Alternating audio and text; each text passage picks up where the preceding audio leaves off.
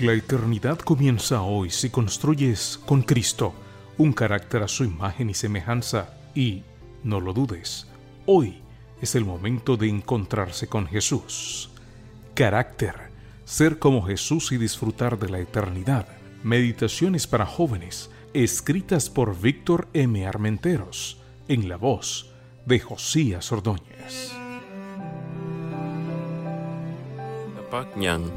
Romanos 5, 1 al 2 dice: por la fe tenemos paz para con Dios por medio de nuestro Señor Jesucristo, por quien también tenemos entrada por la fe a esta gracia en la cual estamos firmes y nos gloriamos en la esperanza de la gloria de Dios.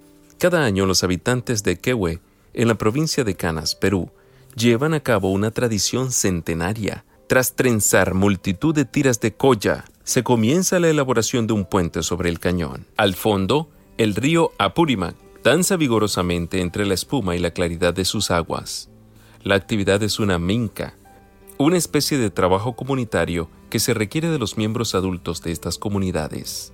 El quesuacaca o puente de cuerdas es el último resquicio de lo que fue Capac Ñan, el camino real de los incas que se extendía desde Colombia hasta Argentina, cruzando por Ecuador, Perú, Bolivia y Chile. Puentes como este permitían acceder a espacios remotos de los altiplanos andinos o de las boscosas selvas amazónicas. Los puentes de aspecto débil permitieron la construcción y comunicación de un imperio inmenso.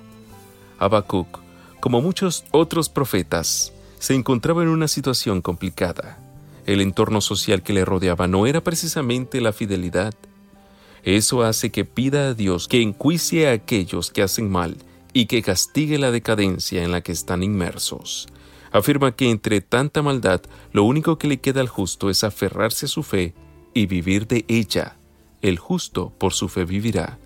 Su mensaje concluye con una oración en la que se expresan los deseos y la confianza, y el libro finaliza con: Jehová el Señor es mi fortaleza. Él me da pies como de ciervas y me hace caminar por las alturas. Habacuc 3:19. Dios trenza nuestras esperanzas y las convierte en un puente que lleva a las alturas. Siglos después, Pablo escribe a los romanos y lo hace desde la fe y hacia la vida. De nuevo, el justo por la fe vivirá.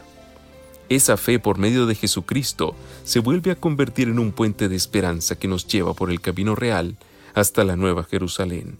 Cruza los acantilados de la excelencia a los que llamamos temores. Avanza sobre las alturas de la sociedad a las que llamamos presiones. Atraviesa sobre la floresta de los días a la que llamamos tribulaciones. Salva dificultades porque nos salva la vida. Parece débil, pero construye y comunica de forma excepcional.